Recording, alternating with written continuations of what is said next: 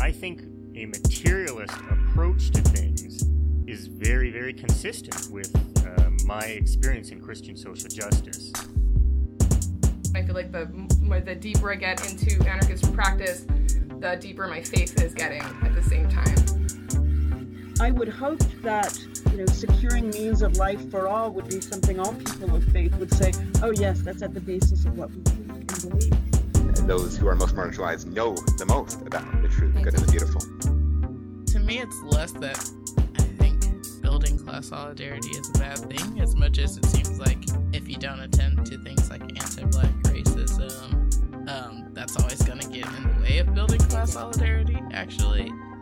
And when you go back, you find that a lot of revolutionary grassroots participatory movements, the precursors to what you could call the barrio assemblies and these grassroots neighborhood organizations, a lot of these were sponsored by the church.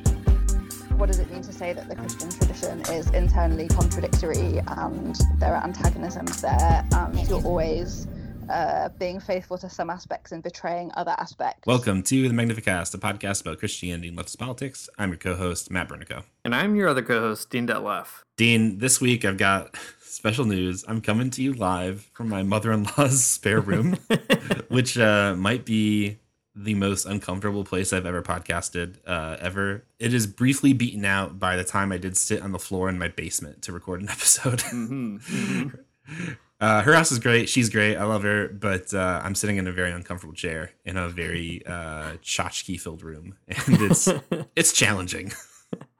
Man, we should really keep a running sort of tally of all the weirdest places we've recorded a podcast. But I think that is probably at the top.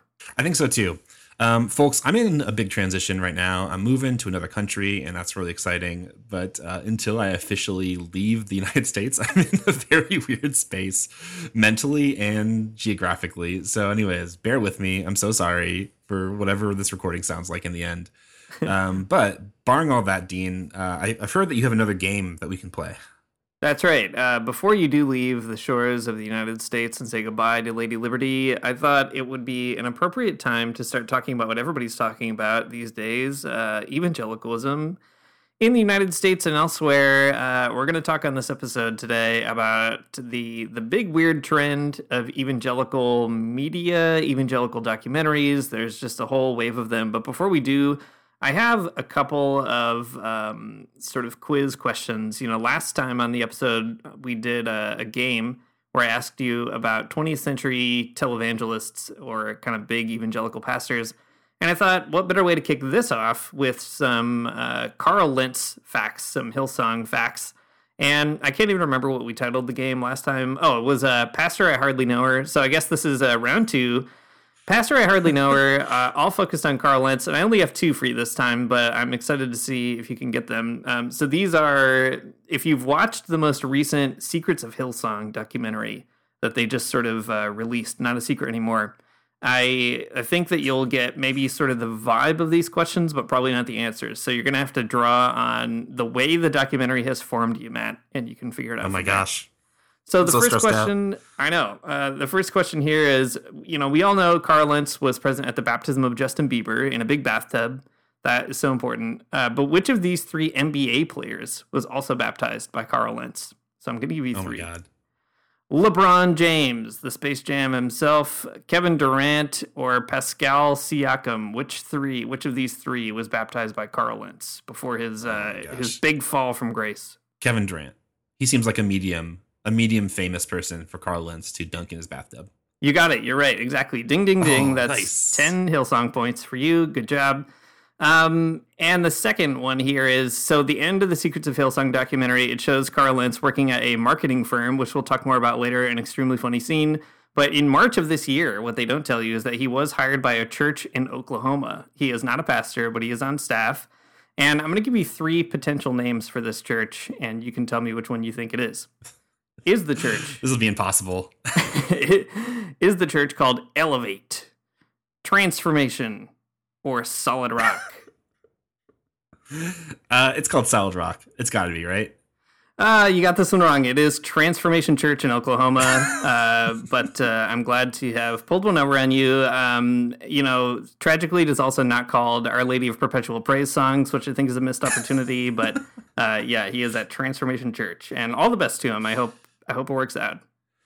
Somewhere out there, there's a Gen Z priest in formation who will do a youth ministry that is called Our Lady of Perpetual Praise Songs. That's like extremely ironic. I'm looking forward to that. That's gonna be great. Same. Thanks for these, Dean. I have actually one for you as well. I thought we could. I want to come back with a game because you got one over on me, and now I feel like I really need to get back at you about this.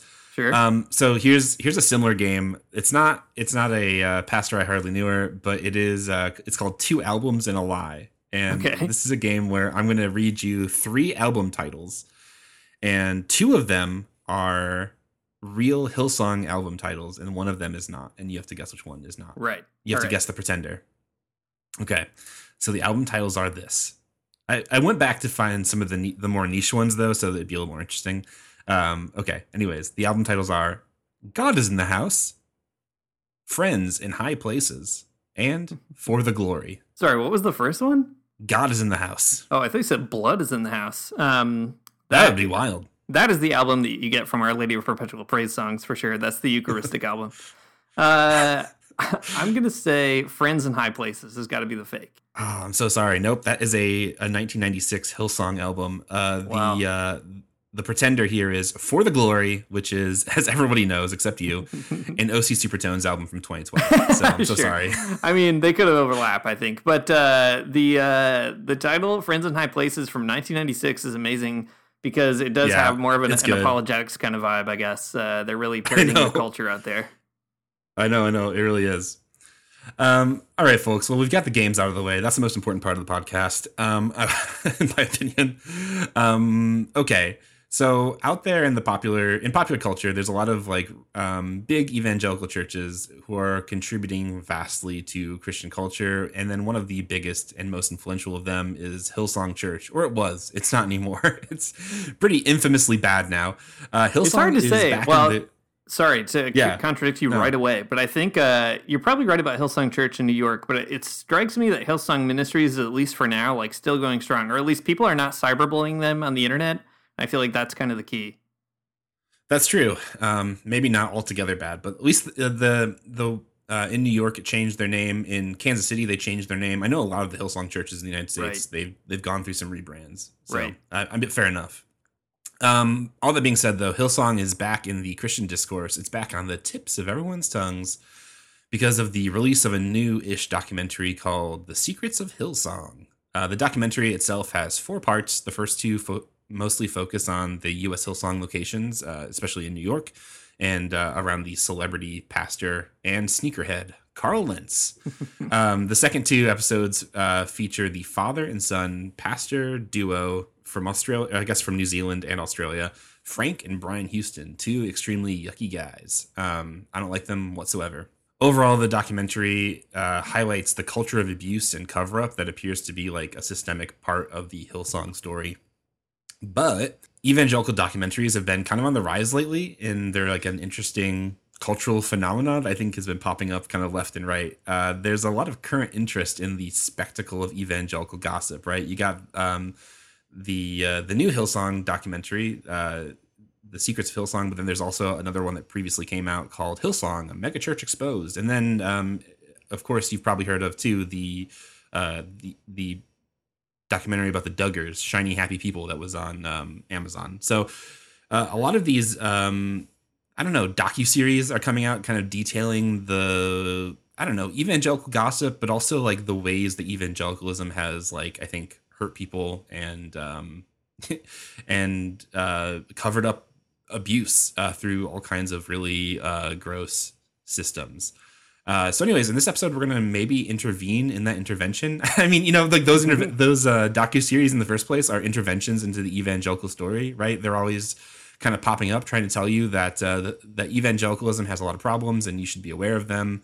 But now we're going to intervene on that intervention and tell you maybe a take on them or what the deeper story is with evangelicalism and why these documentaries are interesting in the first place, but also kind of why they're part of the problem. Yeah, exactly. And I think, it's interesting to consider why this content is like having a moment or sort of a surge.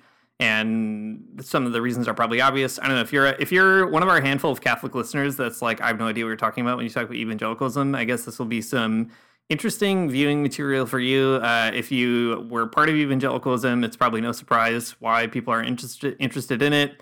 But why don't we just take the reasoning from an Amazon TV executive himself, who I think sheds a little bit of light on this. So the big question is, why is there such a huge interest in these evangelical hypocrisy stories or falls from grace? So Amazon previously made this popular series on the LuLaRoe pyramid scheme. And I don't know, it was like a big success, I guess. I didn't watch it. I think my wife watched it. But it prompted Amazon's interest in evangelicalism. And in an article for Variety that was published pretty recently, the Amazon TV chief, Vernon Sanders, explains that in doing the research for the LuLaRoe documentary, we understood that there was a big community of people who participated as sellers of that product, but also bought the product, a big cross-section of people who would be intrigued to learn more. So with that success, we started to look for things that may have similar attributes, a big community of people who may have an interest in a topic personally and through following the media. And so they made Shiny Happy People about the Duggars, which the Duggars, if you've never heard of them, they are one of the Quiverful families. They have a ton of kids. They were the subject of the 19 Kids Accounting TV show. That show, or that documentary, Shiny Happy People, about them is one of the most watched docuseries on Amazon ever. So it was a huge success, which means you'll probably also see more content like that, I would guess, down the pipe. But I think it's really interesting what he says. The question about why evangelicalism kind of arises because of the success of a docuseries about a pyramid scheme, first of all, which I think is very funny, because evangelicalism is the pyramid scheme of Christianity. You get saved, you tell 3 people that they get saved, and so on and so forth. It's a pyramid scheme model. But there's also this kind of interesting way that the executives are cashing in on, I think, a lot of different trends. Basically, the deconstruction market niche, right? Like people who would have been in the thick of evangelical culture, the high point of evangelical culture, maybe in the 90s and mid 2000s.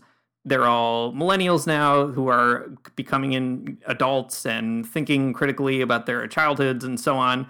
And I think that the market research is tapping into the fact that there is a huge spectrum of folks who are maybe watching out of curiosity for their own kind of lives, maybe watching out of a revenge fantasy or something, or just wanting to kind of better understand what's going on. Probably there's some stuff too in there about like how evangelicalism comes into the news during things like the Donald Trump election. But all that to say, I think it's really fascinating that producers of media are sort of discovering that there's a market for content about evangelical hypocrisy. And I think that is a pretty interesting way to prompt the creation of this media. Yeah, I think that's true. I don't want to, we could talk more about psychoanalysis and stuff later, because we definitely will. But I'll guess we can mention it here. But to me, there's something like, kind of psychoanalytic driving this, right? Like there's this sense in which TV producers know that people have been harmed or wronged, or even if they haven't been directly, you can maybe feel this like overarching feeling of harm from evangelical communities like Hillsong or any other church, like the Duggars. It's not hard to find a disaffected millennial who has been hurt by the evangelical church. Pretty easy, right? It's a thing that maybe we all feel in one way or the other. But anyways, it's interesting to see like a TV producer kind of capitalizing on that sense of like hurt, or maybe not even hurt, but just like disaffection. And then creating media that particularly plays into the fantasy of like getting one over on the people that hurt you. And I'm not saying like that's why everyone's watching the show, but that is definitely why I was watching the show. So maybe I'm just speaking biographically here. But anyways, it's interesting. Capitalism, it loves to play on your fantasies, I guess, is what I'm trying to say here.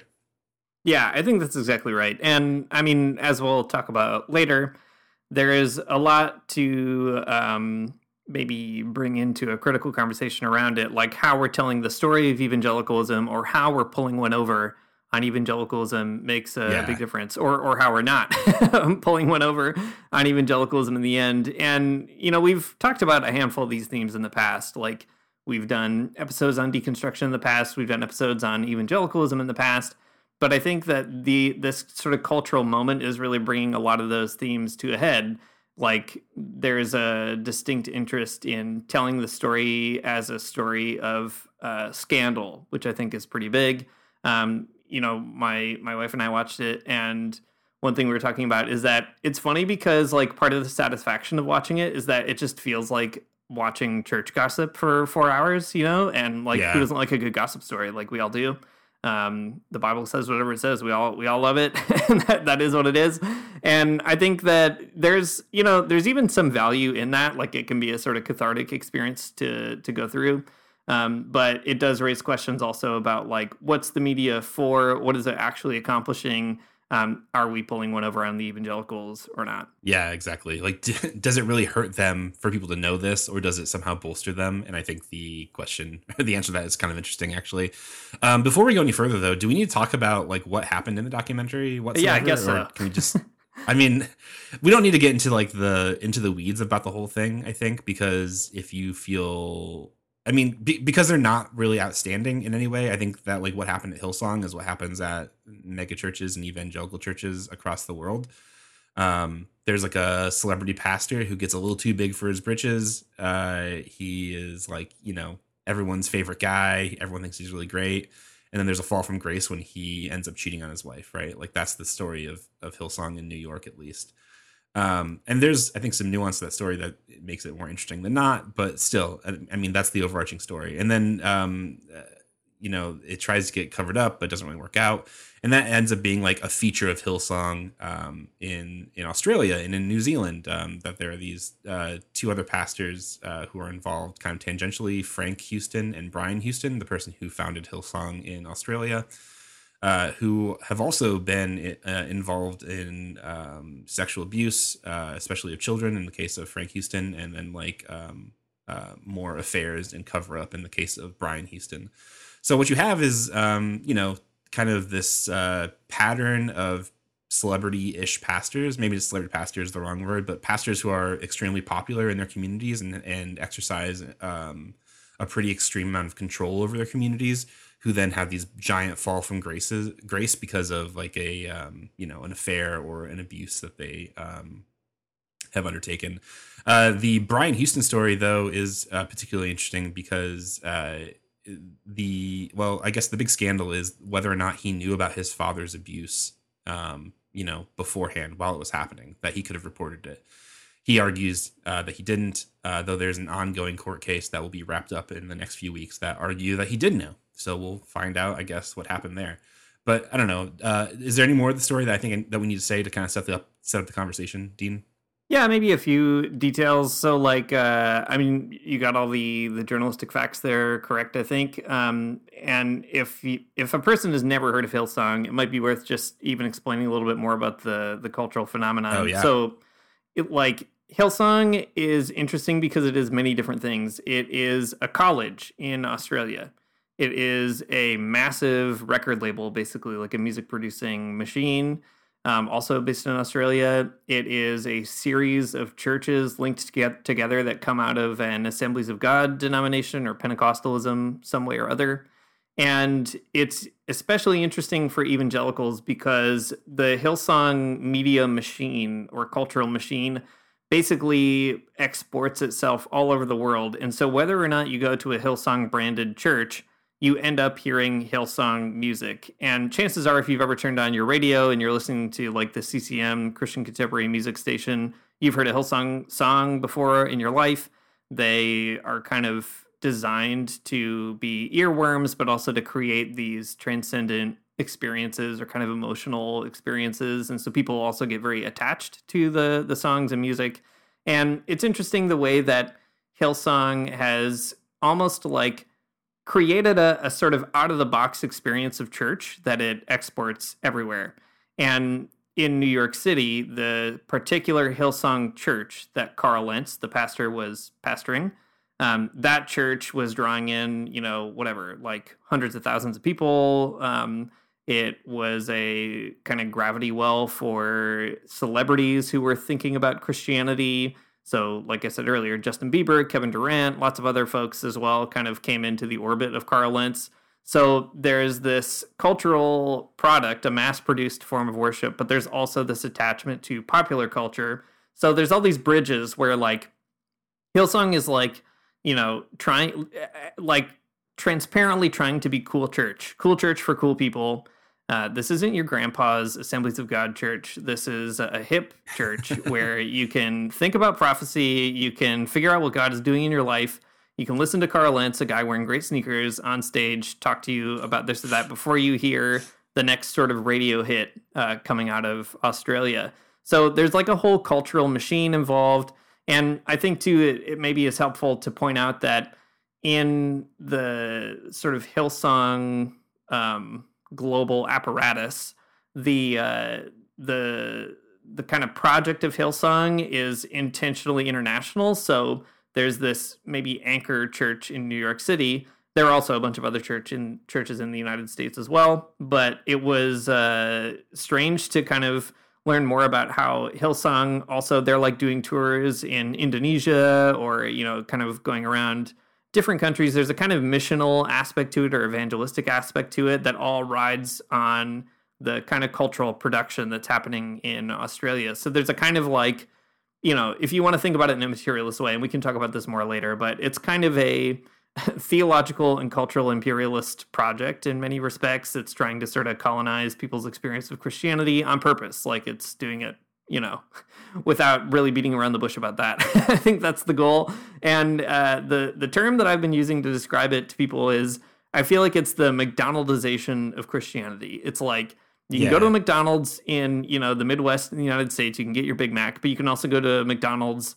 before you visit, like, I don't know, the Louvre in Paris and also get a Big Mac, right? And that's kind of the draw of McDonald's. Like, maybe you get a special France-flavored McDonald's every once in a while, and that's kind of exciting. But at the end of the day, you go because you know what you're getting. And it's the same with Hillsong. So just to fill out some more of the cultural background. Oh, maybe one other piece that is important is Carl, the pastor who fell from grace or whatever, cheated on his wife, etc. He is interesting because he kind of embodies like each piece of Hillsong in one way or other. So he's the pastor of this megachurch, but he had gone to Australia and studied at the Hillsong College that's there, which is trying to form people to be pastors or worship leaders or music people or whatever they do. And so he came from the US, went to Australia, got trained there, was sort of ingratiated into the upper echelons of Hillsong royalty, like Brian Houston, the founder of Hillsong, and then returns to the United States to plant a Hillsong church and becomes sort of the vector of like, testing out all these different cultural products from Australia. So the fact that he becomes the celebrity pastor and then also becomes, the prime sort of example of the challenges that model produces or the abuse and so on that it produces, that I think is really significant. And one last thing about the documentary.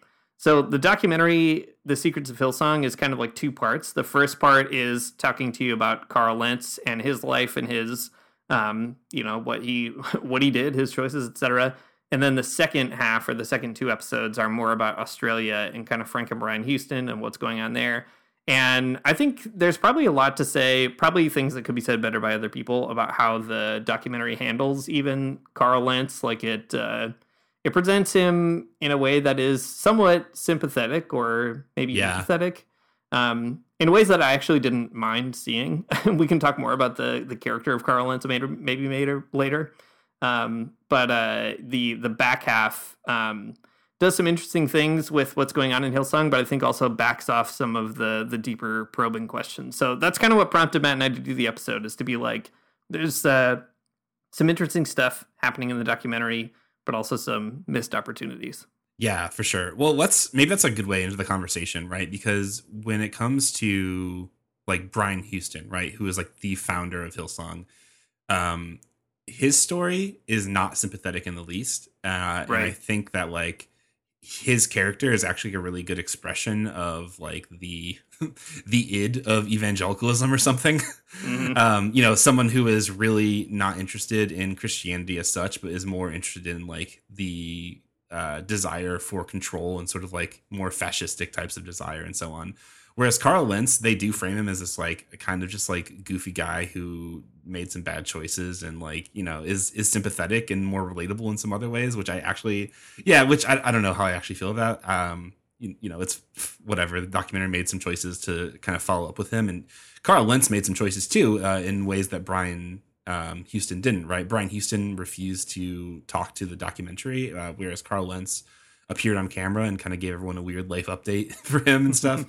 But I don't know. I guess when you're laying all that stuff out there, though, it kind of they seem like two different sides of maybe the same coin, but Carl Lentz feels a bit more like a person than Brian Houston does.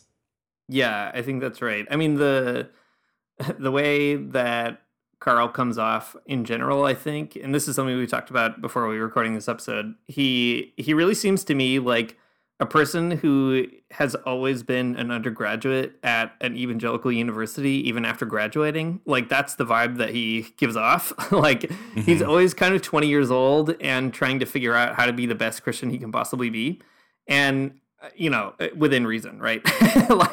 And what I mean by that too is when you're an undergraduate at an evangelical university, that's like one side, you're trying to be a good Christian, and the other side is like, you also want to have sex with your girlfriend, and that's like part of it, it's like that kind of thing.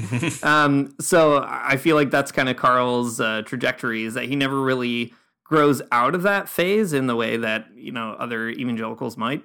And I think what's really interesting about the way that he's portrayed in the documentary, and the reason I think he's sympathetic, is that you almost get the sense that Carl is kind of, he's also victimized by the apparatus of Hillsong. Like, he's a very young, naive person when he gets sucked into it, and he kind of like probably couldn't have done something different. I mean, maybe he could have, I don't know. But the big thing about it, I guess, is like, the huge scandal is that he cheats on his wife, which is, a bad thing. Like, I don't think people should cheat on their spouses, but also not that surprising. And in the grand scheme of things you could do that are bad, cheating on your spouse is bad, but it's not as bad as, what Brian Houston does, which is many, many degrees worse than that. So it's interesting for that reason too, that you kind of get the sense that Carl Lentz is just doing what every evangelical does from the time they're like 18 to 22, which is to say not really know what to do about their, how to reconcile their like extremely high demand for their Christian piety with their like carnal desires. And then the fact that you're kind of constantly denying them makes you like act out on them in some really bizarre ways. So yeah, all that to say, like, I don't know, maybe that's why I feel like he's kind of sympathetic, because at a time in my life, I probably would have like very much understood the kind of tensions that he was ultimately failing to navigate. So just a really bizarre character, but maybe not a wholly unrealistic one either, or like unsympathetic one. Yeah, that's true. And I mean, I think so much of that too comes through because he does choose to talk to the documentarians, where Brian doesn't. Like, at the very end of the first episode, Carl Lentz shows up on screen, and then in the second episode, you get to hear about like what he's doing. Like, he's living in Florida, and he's like working at a marketing agency, and like, okay, I don't know. He gets to kind of like share more of like what's going on, where Brian is like still embroiled in like a legal scandal in Australia, so he doesn't talk, which makes sense. He doesn't comment, which makes sense. I don't know. All I'm trying to say here is that like, Carl is presenting himself in a really particular way that I think is kind of like a get out of jail free card in some ways. True, that's true. Of course. All I'm trying to say is I don't want to let him off the hook. Yes. For anything. Yes, that's right. And I think you're right. I'm maybe I'm even painting it a little too sympathetic, because it's not like he like, there's a lot of other interesting stuff in it. Like, the way he handles Black Lives Matter is extremely funny and like very bizarre. And in the documentary, he feels completely unrepentant about it, apparently, sticks up for the way he handled it, which is juxtaposed to a variety of people at the church that they interview who tell a different story about it. So yeah, it's not like he was like just this, an innocent lamb who kind of becomes the sacrificial character or something. But I guess all I'm trying to say is like, Carl Lentz, he did a lot of bad things, but like I've seen worse. Maybe that's what I'm trying to say. Totally. I think that's true. And I think also, I mean, I don't, there's in no sense do you have to hand it to him, but he is like going to therapy and like kind of like dealing with some of these things too. So it's different. Right. Dean, you've got a whole bunch of other, like, I think really interesting things to say about the documentary that I want to get to in a minute, but I do want to talk to, I want to talk about the phenomenon of like watching this for a minute, because I think that's actually kind of an important part of the story, and maybe an important part of like what we're doing in this episode is like, why is it that why do these stories like really appeal to people, or like what do they do for us when we're watching them? And I want to ask you why you watched it in the first place in a minute, but I think like the assumption I'm bringing to the conversation here is maybe a more of like a critical lens, and maybe one that's like, it relies probably too much on psychoanalysis. But, you know, I think that there's like a sense in which like people come, okay, hang on. Let me take 3 steps back. So there's this insight from a philosopher who I loathe to even name on our podcast, named Slavoj Žižek, who is a Slovenian Marxist Hegelian psychoanalysis kind of guy. If you've been on the internet, you've seen him. I don't like him for a lot of different reasons, mostly because he's kind of a creep. But anyways, he has this insight that I think is self-plagiarized in every book that he writes, about canned laughter, about, you know, a show when you're watching I Love Lucy or Friends or whatever, and the TV is laughing for you. And then how that produces a type of catharsis in your life, right? You're tired, you've been working, you know, all day long, and now you're home watching Friends, and Ross, he's making a big joke about paleontology or something, and then the TV laughs for you, and in that moment you're feeling like relief. You know, you don't have to laugh because the show is laughing for you. And I think that like TV functions in that sort of like that realm of fantasy and like doing things for you in ways that we don't necessarily recognize a lot of times. Like, here's another example. Here's an unrealized like popular culture piece that I've never written, but there was a time in my life where I was really excited about the show Sherlock with Benedict Cumberbatch and the other guy who's also in The Hobbit, whose name I can't remember. Anyways, that show is really interesting to me because I think it does something really similar, in that it gives you, it presents to you a Sherlock Holmes mystery that is, for you, the viewer, impossible to solve. Like, you could never just like watch the setup of a show of Sherlock and be like, oh, I know who did this one, because it's like impossible. You couldn't. It's like something that's like completely outlandish and wacky and wild. And only through Sherlock's like mind palace and like deductive skills do you get to learn what the answer to the mystery is. And, you know, when you see Sherlock Holmes solve the mystery, you yourself become like, oh man, I got it. Just alongside Sherlock, you know, I also realized the mystery. So, you know, in the way that canned laughter is like making you feel cathartic and like good about a funny TV show, Sherlock Holmes solving a mystery makes you feel really smart about a TV show. But, you know, in both cases, it's completely fantasy because you're not laughing and you're not solving the mystery. And it's making you feel, but it's making you feel great, right? You're getting enjoyment out of it, right? And I think there's something actually really similar going on in this show. And right now, I'll say I'm just speaking for myself. And if anyone else feels similarly, that's great. And you can jump on the bandwagon. But I don't want to speak for anybody in this case. But like, I was watching this show and I was like really kind of excited to watch it because it was like, it's, you know, we all know people, millennials, people like me. I guess if I'm talking for myself, I know that evangelicals, they're full of hypocrisy. They are people who preach love and acceptance and all kinds of things like that, but really function out of places of hate and fear.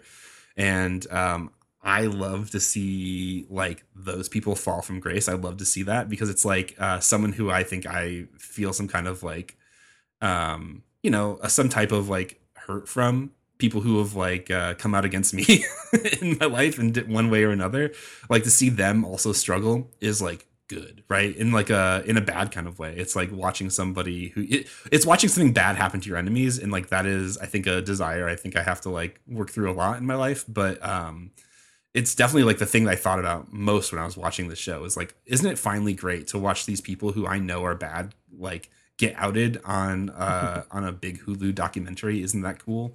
And anyways, all of that's to say, I think that it functions in the same way it does on Sherlock or on Friends, where it's like somebody doing revenge for me, and maybe I'm in this moment I'm recognizing that. But anyways, that's at least part of like the appeal to the show. That's part of the appeal of the show to me. It was just that like it's finally somebody getting their due who I don't like, and that was really compelling. Yeah, I think that's exactly right. You know, I would probably not watch any of these things if it weren't for my wife, because she is very interested in parsing out these parts of her life, because she probably is a healthier person than me. I prefer to forget they ever happened or move beyond them or whatever.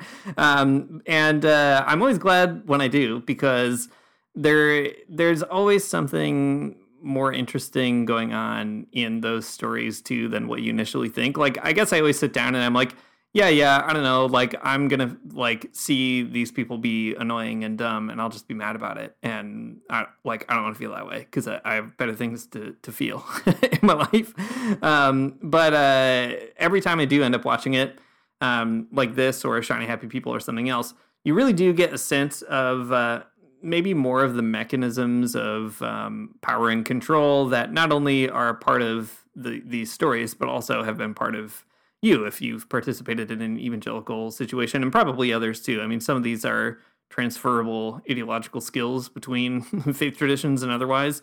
But I think that's true, Matt. Like, you know, I like to think that, I'm watching it for some deeper meaning, or like I'm gonna really like figure something out here, but in reality it is exactly what you're saying. It's like, at the end of the day, I just want to see like bad people be put on TV in such a way that the TV says that they're bad, and I'm like, aha, I knew they were bad the whole time, and now everyone else does too, and that's great.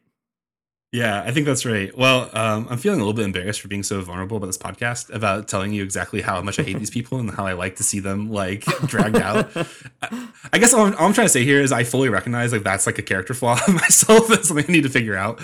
But anyways, I think that it's, you know what it reminds me of actually is what's that place in Nietzsche where he talks about how Thomas Aquinas has that vision of the elect will enjoy watching the damned burn in hell. Yeah, exactly. Yeah, it's like, you know, the satisfying their desire for divine justice or whatever. And like, yeah, Nietzsche's like, what a completely pathological thing to think. It's true, but guess what? It's there. It's there in all of us. It's true. Yeah, I think so. All I'm trying to say is I can't imagine I'm the only person feeling that way. No. But something I was thinking of, you know, as I was reflecting on these feelings in me, this is okay. So that was my basest desires. Now here's my growth phase, my growth era that I'm in. I was thinking through that particular like feeling I was having, and I thought immediately to Tad DeLay, because whenever I think about psychoanalysis and my own deep feelings, I always think about Tad DeLay's book. In case you don't know what I'm talking about right off the bat here, Tad DeLay, he wrote a book a few years ago, maybe 2 years ago now. It's called Against What the White Evangelical Wants, and there's a whole bunch of stuff in that I think is really useful. But there's a section in there about persecution complexes within evangelical Christianity and how like that functions in your brain at the level of desire, you know, coming from like maybe a Lacanian psychoanalytic tradition. And if you don't know what Lacanian psychoanalysis is, don't stress. I don't really know what it is either. Maybe a little bit. But anyways, there's this part in the book that Tad parses out that I think is really cool, where he's like kind of reflecting on the liberal answer to, or maybe the liberal comportment or like attitude towards evangelicalism. And I'll read this piece here and maybe we can talk about it a little bit. Tad writes, do they not grasp the notion of hypocrisy? Talking about evangelicals here, not necessarily Hillsong, but evangelicals in large. Do they not grasp the notion of hypocrisy? Why the praise for charlatans? How could they not accept evolutionary or climate science? Why do they mock expertise and defund education? How could anyone inflict their children with conversion therapy? Why do they find the widely popular act of sex a threat? Whence comes the desire for fascism? To each of these questions, my response is a complicated historization of problems impossible to analyze in the abstract. The apparent contradictions are networked, reinforced, and doing precisely what they are designed to do. The reactionary liberals' fantasy supposes conservatives are dupes or in need of education. This deep miscalculation on the part of the liberal misses the point, and liberalism will not save us. Sadism and masochism invigorate a destruction machine resonating with neoconservative militarism and neoliberal economics. and such invigoration cannot be resolved by fact-checking. I like this piece here because I think it's like it's a moment where you can kind of check yourself with some of this. And it's like, you know, you're wanting bad things to happen to people. And while you're watching all of this unfold in a documentary, you can be like, well, how did all these people who go to Hillsong in the first place do this, right? Like, they've got to know that that Carl Lentz, you know, a millionaire preacher is not a good person. Like, they have to know that he's actually fake. They have to know that that Brian Houston is actually like a sexual predator. Like, how can people fall for this, right? And I think that the instructive point here is that conservatives, evangelicals, they're not being duped into this, right? That they are like, that the people who are leading them are involved or invested in power, in the desire for more power, is not like, you know, maybe it's like what's covered up, but it's not like people don't realize that or something. And it's in fact what they want. Within evangelicalism, gaining power is like the whole point, and exercising that power brutally is the whole point. So I guess like this thing from Tad here is helpful because, you know, if we're asking the question, or if we're searching for like feelings of superiority, or like how are these people tricked, I think it's kind of the wrong way to approach these types of stories about evangelicalism, because it's not really people being tricked. It's like, this is the way that it works, and people on some level enjoy the cruelty of it all. They enjoy the power in it. They enjoy having like a figure over them who has some type of like, you know, fascistic type of role in their life, of a pastor. And I think that is maybe the deeper story here that goes untold in stories like, you know, Hillsong, or in stories about the Duggars, right? It's not that the scandal is not the cruelty or control or sort of like, you know, big fascist pastor in a church. Like, that's the draw instead. Mm-hmm. Exactly. And I think that's the important thing that even the documentary misses, because the story is told, and not just this documentary, basically every documentary I've ever watched about evangelicalism, the story that's told is like, these people claim that they're following Jesus Christ. A thing that documentaries always assume is kind of self-evident. Like, yeah, oh, Jesus, he loves everybody. So, of course, these pastors should also love everybody. And guess what? They didn't, or they don't.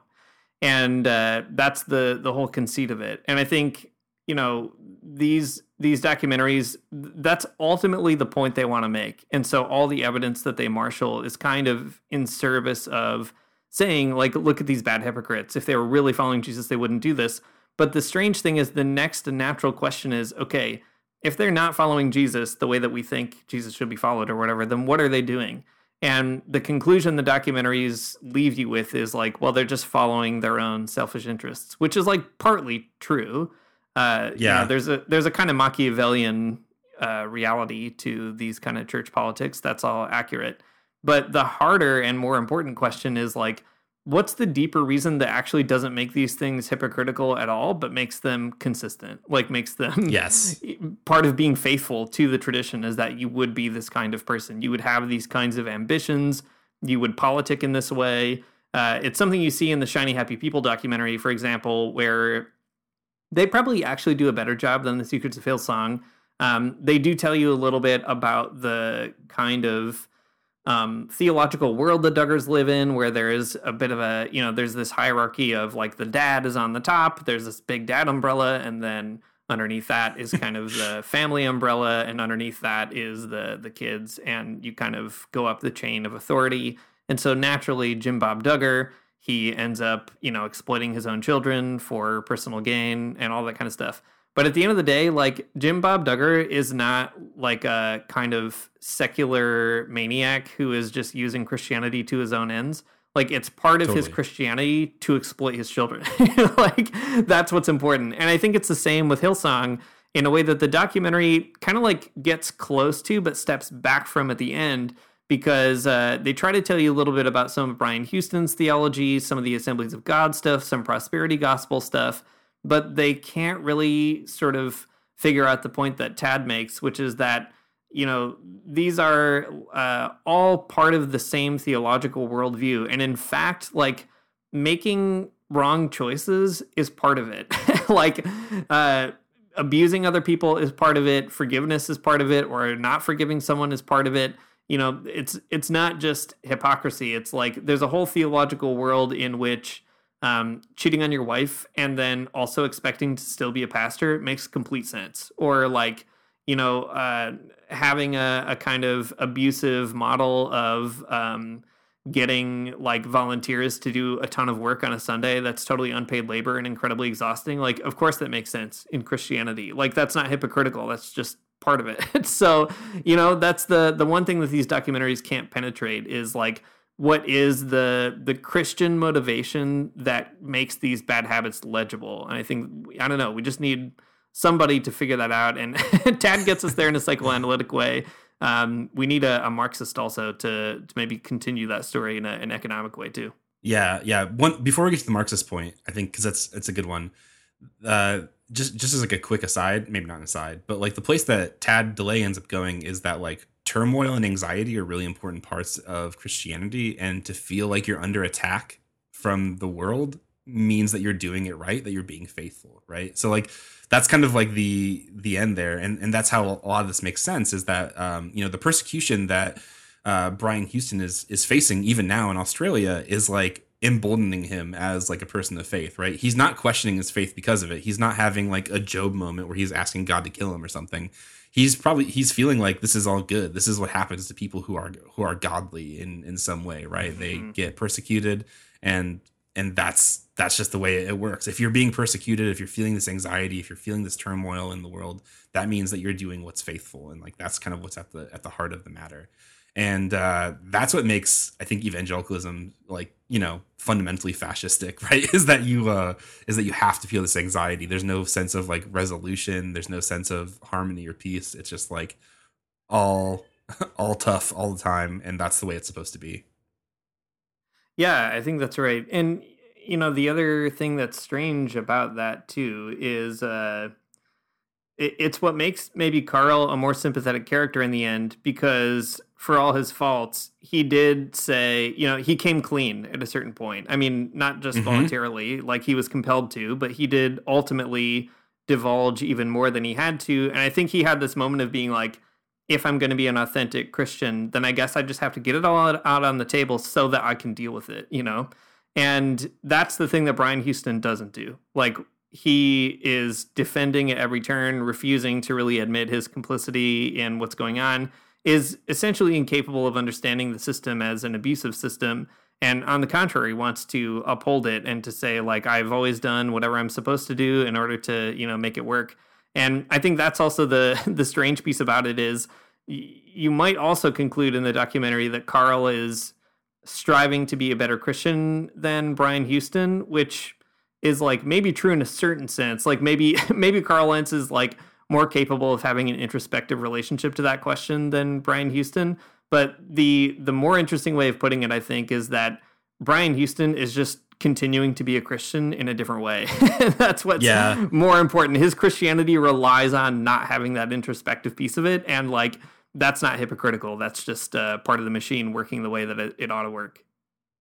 Totally. I mean, you can imagine, right, Carl Lentz at this new church in Oklahoma preaching 1,000 sermons about his fall from grace, right? Like, it's just going to become a part of it, right? The persecution narrative, you know, I was at the very top and then I was brought very low and now I'm back here. Like, it's just gonna be all used as credibility for his ministry, which I think is actually really bad, toxic, awful.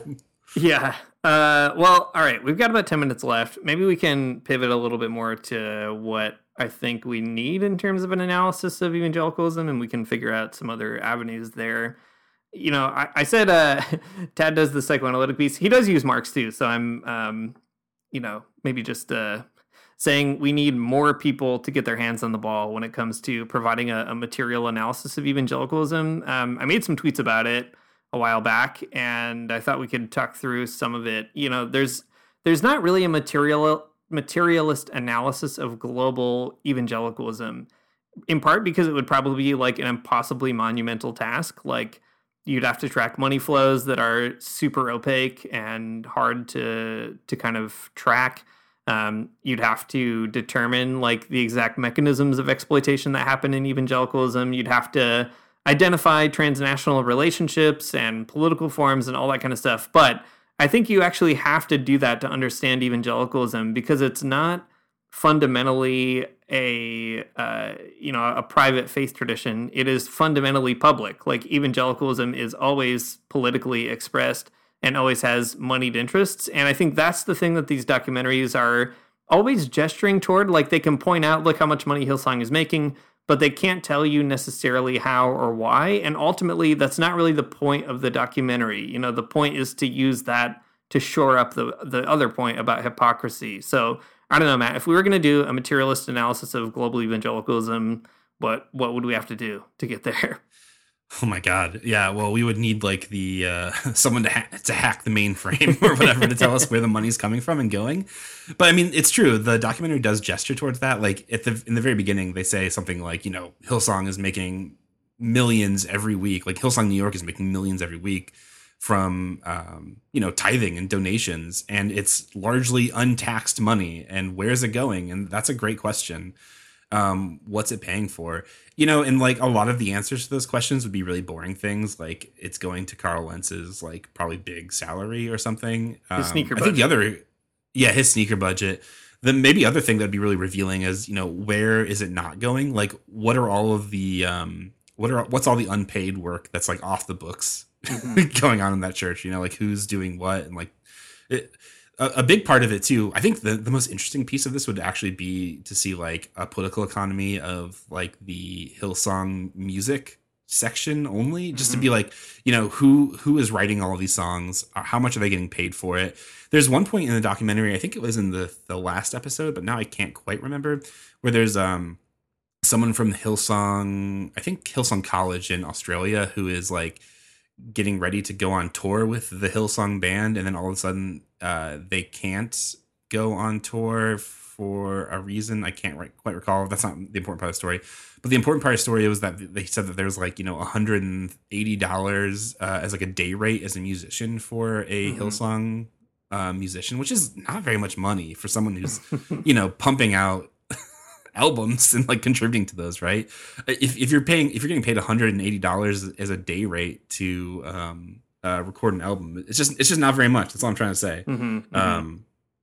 I don't know. It's like that's $22 an hour. I don't know. That's nothing. That's nothing to make your church a gazillion dollars in licensed music for other churches.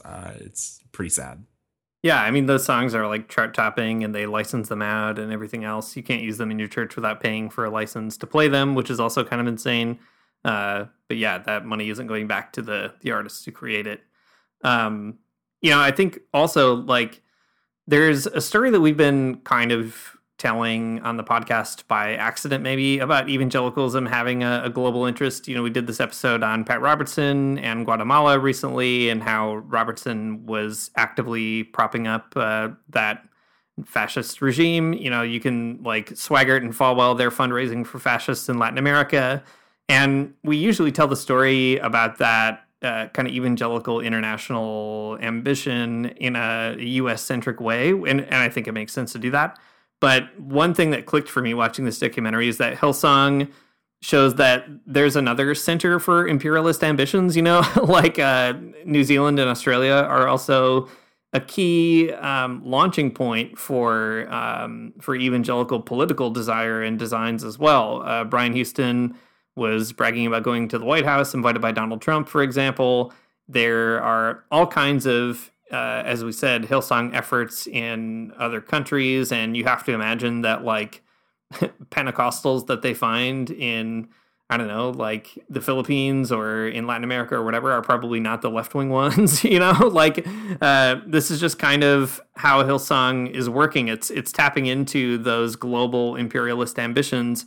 And I feel like the story we need to tell is that evangelicalism is like, it is a bourgeois spirituality. It is the spirituality of the ruling class, and it succeeds by drawing in people who are not necessarily in that class. I mean, it does draw in a lot of people in that class too, right? Politicians and rich people and so on, but it sort of sucks in or absorbs the spirituality of working class people too, in such a way that continues to sort of funnel money and value up to that bourgeois class, such that it can, not only operate in its own self-interest of like accumulating money, but they're also creating, legislative efforts. They're like constantly working against LGBT laws, all that kind of stuff, right? So I think that's the other piece, is that there is a real global imperialist ambition in evangelicalism, and we're just maybe not thinking of it that way, such that we're not. Well, maybe people are studying it that way. I just like can't find it. So if you know about it, let me know. But I haven't seen it, and I feel like it's important to sort of affirm that evangelicalism is a political project, in the same way that like neoliberalism is a political project, and they kind of go hand in hand. Yeah, totally. Oh man. Okay. One quick aside. Kristen Kobe-Dumet, she's in the show.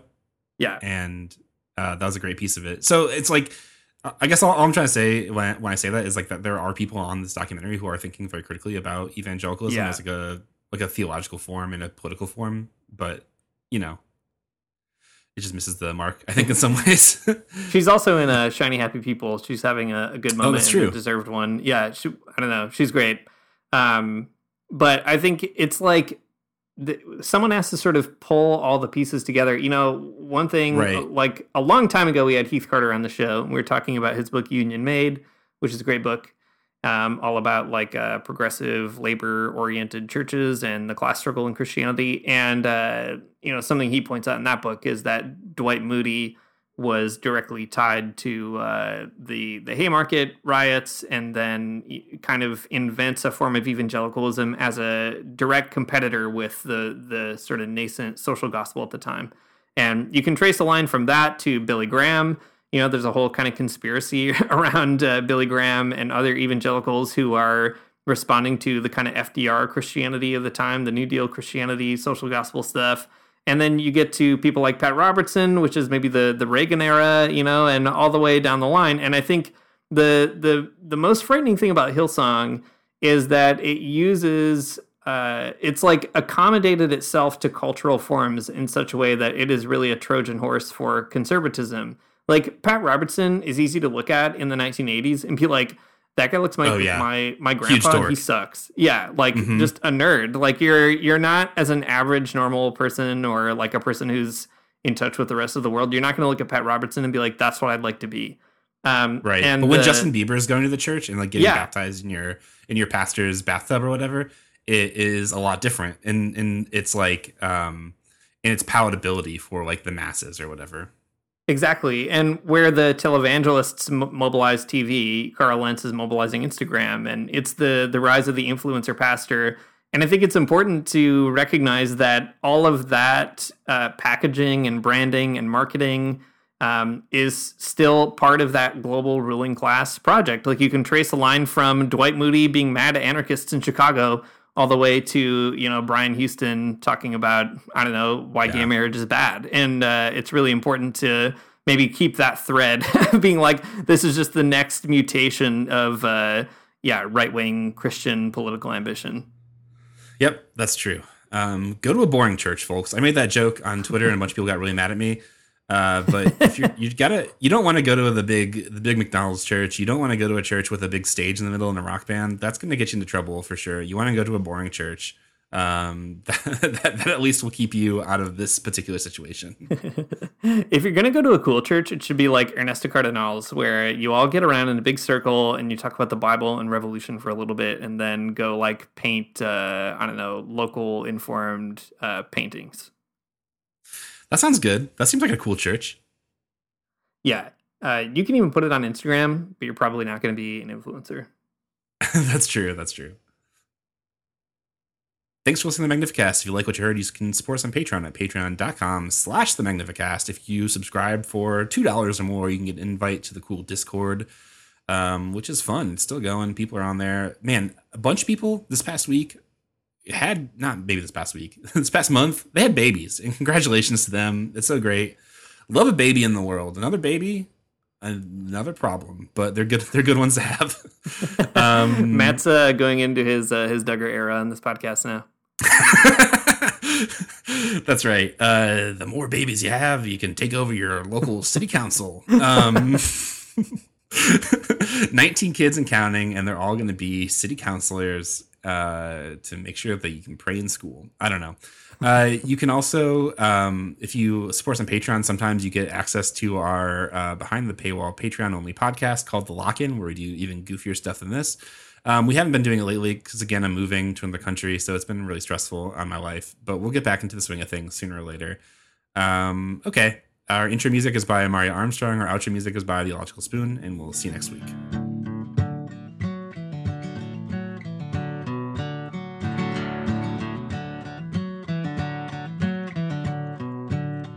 I don't wanna get up for church in the morning, souls alive. Heaven come to earth and there won't be no church. We'll meet down by the riverside. There we'll swim with all creation. Never get tired, never bored. Don't worry, someday there'll be no dam between us and our Lord.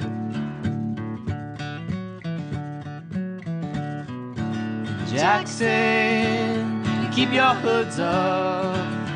Keep your hoods up and you stay up late. In Jackson, you keep your hoods up. Well, you keep your hoods up and you stay up late. Oh, don't mind a cold night, but we might mind if you leave too soon. So come on now, it's still early.